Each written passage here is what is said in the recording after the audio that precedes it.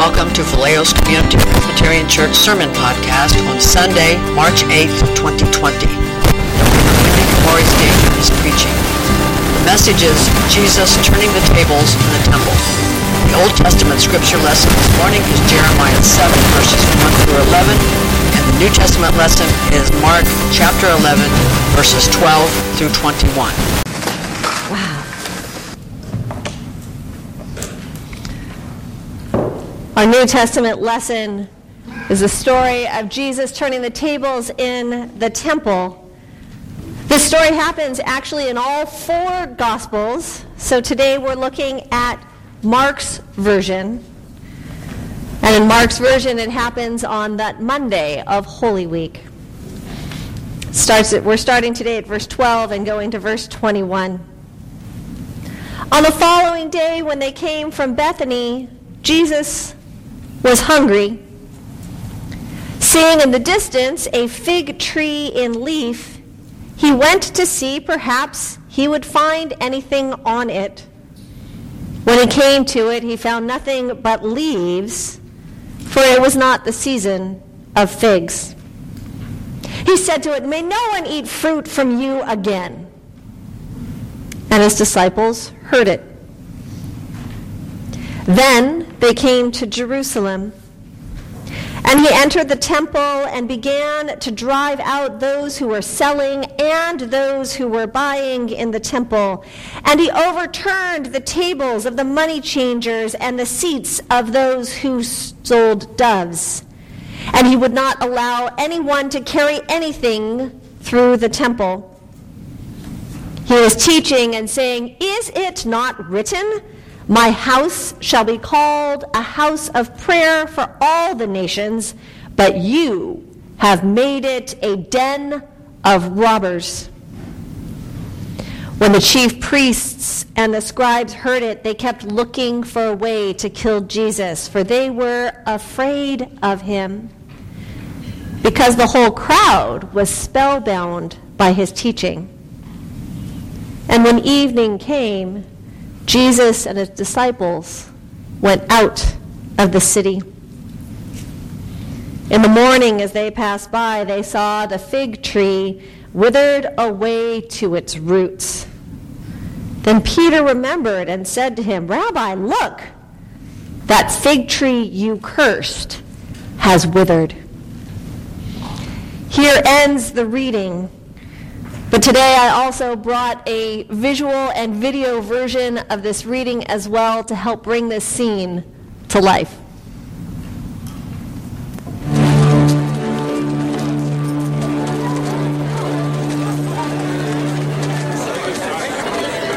The Holy Temple in Jerusalem had become a marketplace rather than a place of worship.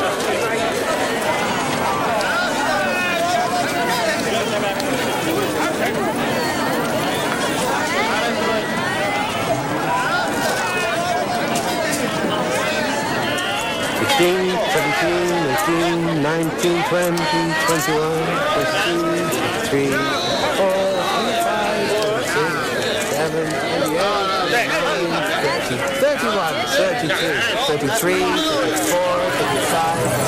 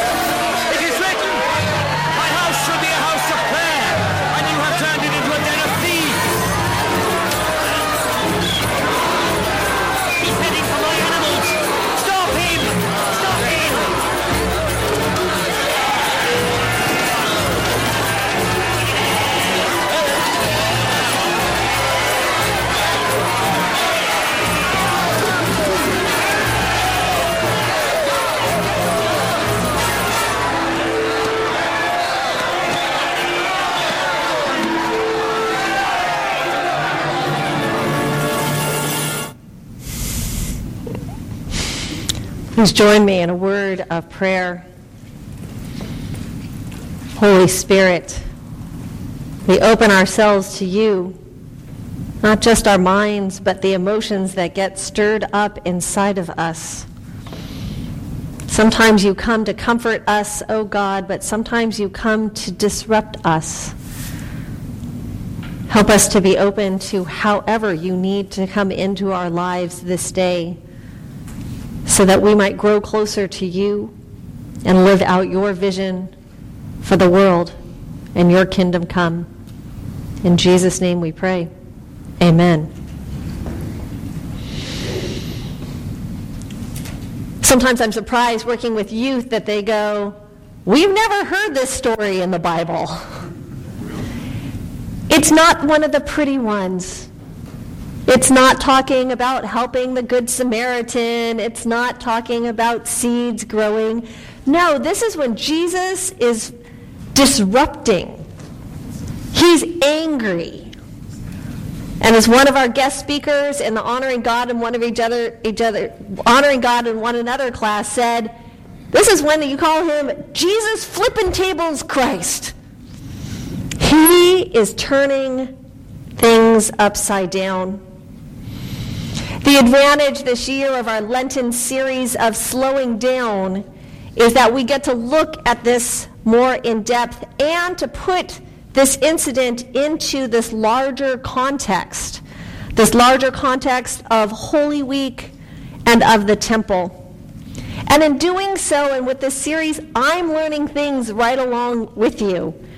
And my own assumptions and what I thought I knew and thought I understood about this incident expanded and changed a bit this week as I studied and read and prepared for this message this morning.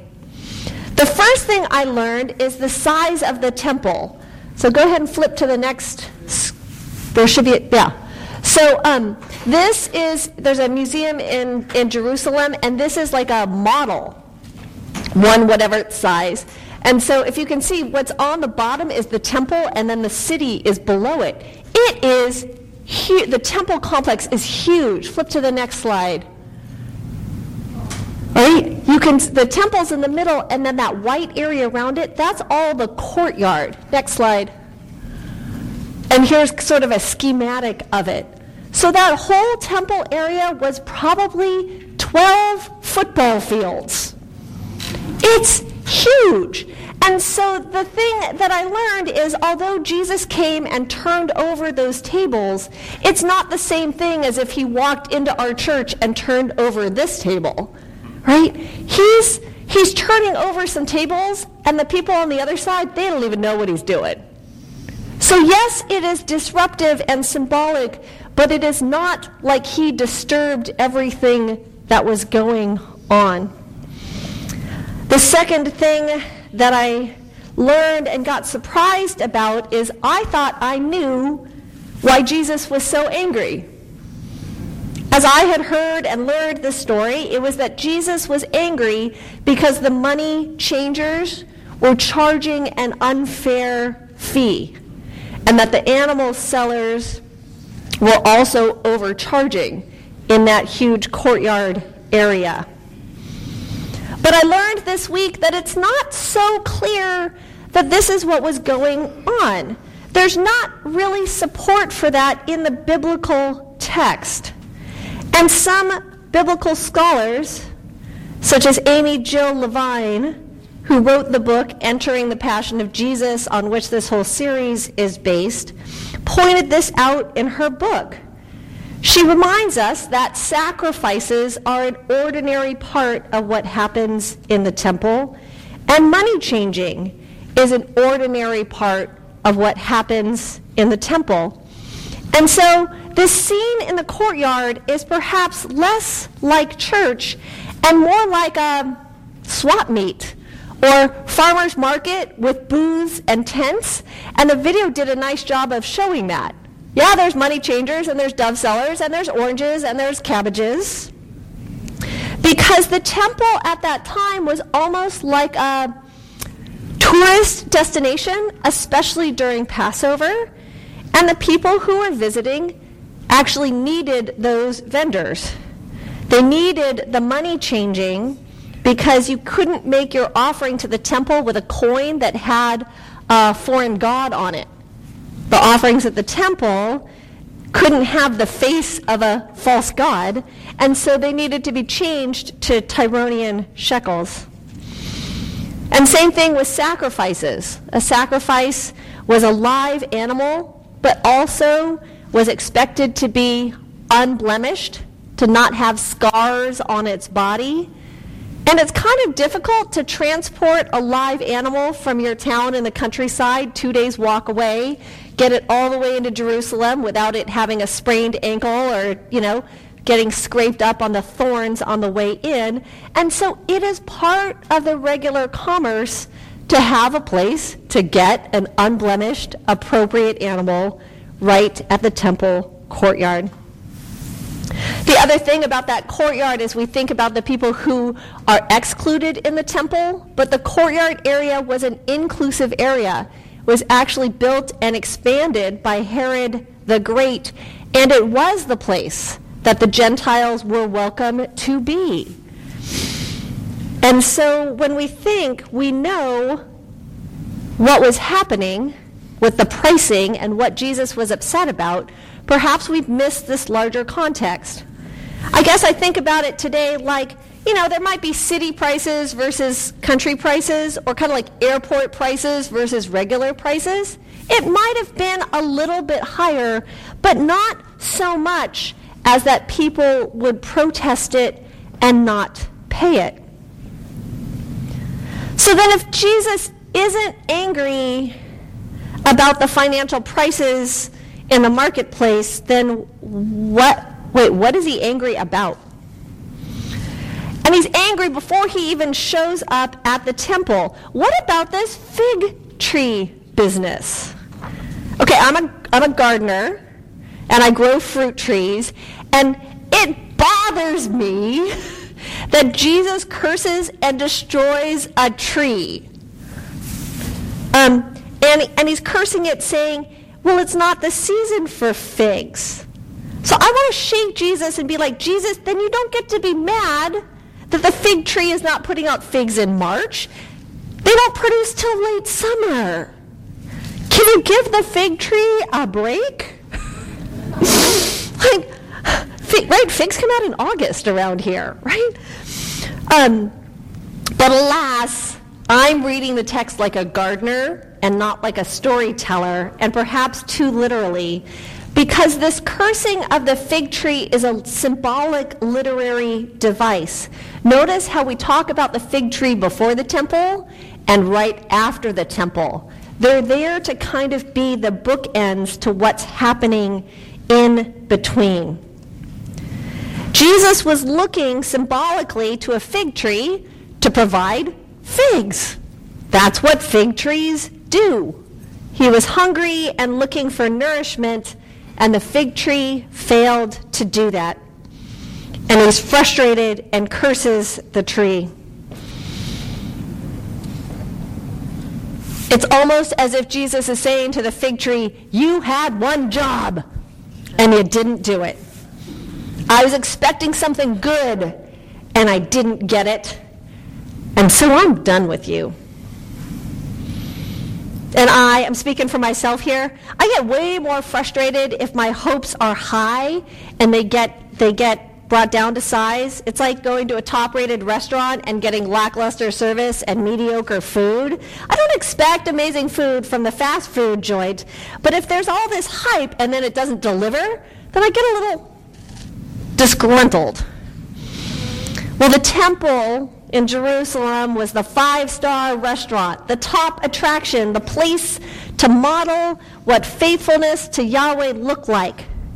It is the temple. It was created to be the purpose for the center of worship and the community of faithful people, but it wasn't producing. Not because there were so many vendors in the courtyard, but perhaps for other reasons. And this phrase, you have made this a den of robbers, is our clue. You have made my house a den of robbers comes from the Old Testament text that Terry read for us this morning, out of Jeremiah. Flip back and take a look at it. This is a prophecy from Jeremiah where the Lord said to Jeremiah, go stand at the gate of the temple and say to all the people of Judah, amend your ways and your doings. Let me dwell with you in this place. Do not trust in the deceptive words. This is the temple of the Lord. But if you truly amend your ways and your doings, if you truly act justly with one another, if you do not oppress the alien, the orphan, the widow, or shed innocent blood in this place, and if you do not go after other gods of your own hurt, then I will dwell with you in this place. But instead, you're just trusting in the words. Will you keep going on doing what you do every day, but then come to the temple, come to this house, which is called by God's name, and said, we're safe. Has this house of worship become a den of robbers? The phrase den of robbers is intriguing because if you think about it, the den is not where the robbers go to steal. You go somewhere else and you steal the loot, and then what do you do in the den? You bring it back and you count it, where you know that you're not going to have somebody looking over your shoulder. It's the place to go and be safe and comfortable enough to let down your guard. It's the place to be protected from discovery. So if Jesus is angry about a den of robbers, then Jesus is angry and disappointed at this whole place, both the buyers and the sellers, both the priests and the pilgrims, both the upper classes and the poor, because he looked around at the temple expecting that it would be providing nourishment, a place of worship, and instead found a den of robbers. There's blasé cooperation with the imperial powers. There's complacency and acceptance of the ongoing injustice. Oh, the poor will always be with us. And there's also business as usual, while forgetting that God is real and near and in their midst. Jesus is mad because the people say, this is the temple. But Jesus notices that it has lost its core identity and purpose, just like the fig tree. And if I'm honest, this is where I start to squirm and get uncomfortable a bit, because this accusation from Jeremiah and the anger and disappointment of Jesus could apply to the Presbyterian Church USA. After all, we like things done decently and in order. We like things safe. We like to dress up and meet our friends. We like the church service to be predictable and to get out in an hour or maybe an hour and 5. We like hearing that we are loved and forgiven and that everything is okay with the world. But is it? And is that what church is here and meant to be? Or if Jesus was here, would he walk in and shake things up? One of the jobs of a preacher is to comfort the afflicted and to afflict the comfortable. And today's text is one of perhaps doing both. For the people who are used to being afflicted go, hey, there's something going on here. But the people who are comfortable go, hey, there's something going on here. Whoever you are in this story, it is not an easy one to forget or ignore. So again, using some art and imagination, I'm going to invite us to a time of putting either yourself individually, or if you want to, think about church and a community as a whole, and take a look at this scene, either on the screen or if it's more comfortable for you, right in front of you. What do you notice in the whole picture? We'll zoom in on Jesus there with the red sash across him. Look at what Jesus is doing. I wonder how Jesus might be feeling.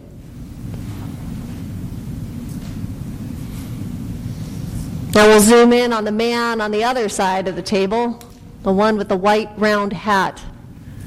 Might be a man, might be a woman. Look at what that person is doing. I wonder how that person might be feeling.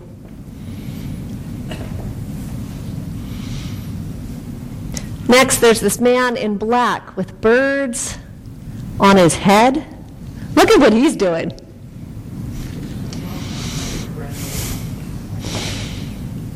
I wonder how he's feeling in this moment.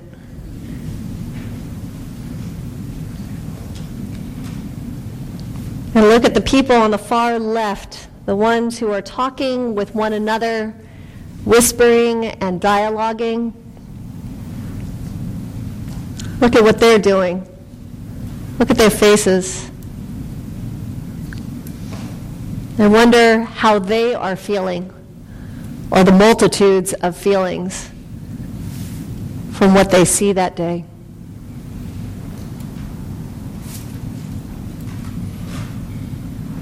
And looking at the whole picture again then, I wonder, out of those faces, today, who you might be in this story,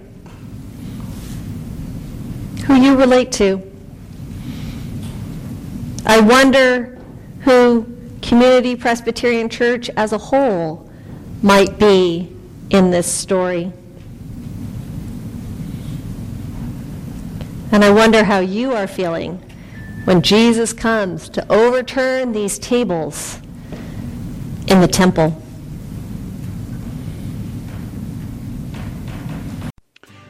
You have been listening to Community Presbyterian Church Sermon Podcast.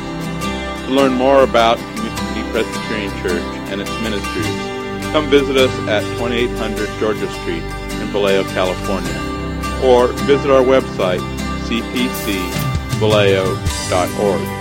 You can also email us at cpcvallejo@sbcglobal.net. Have a blessed day.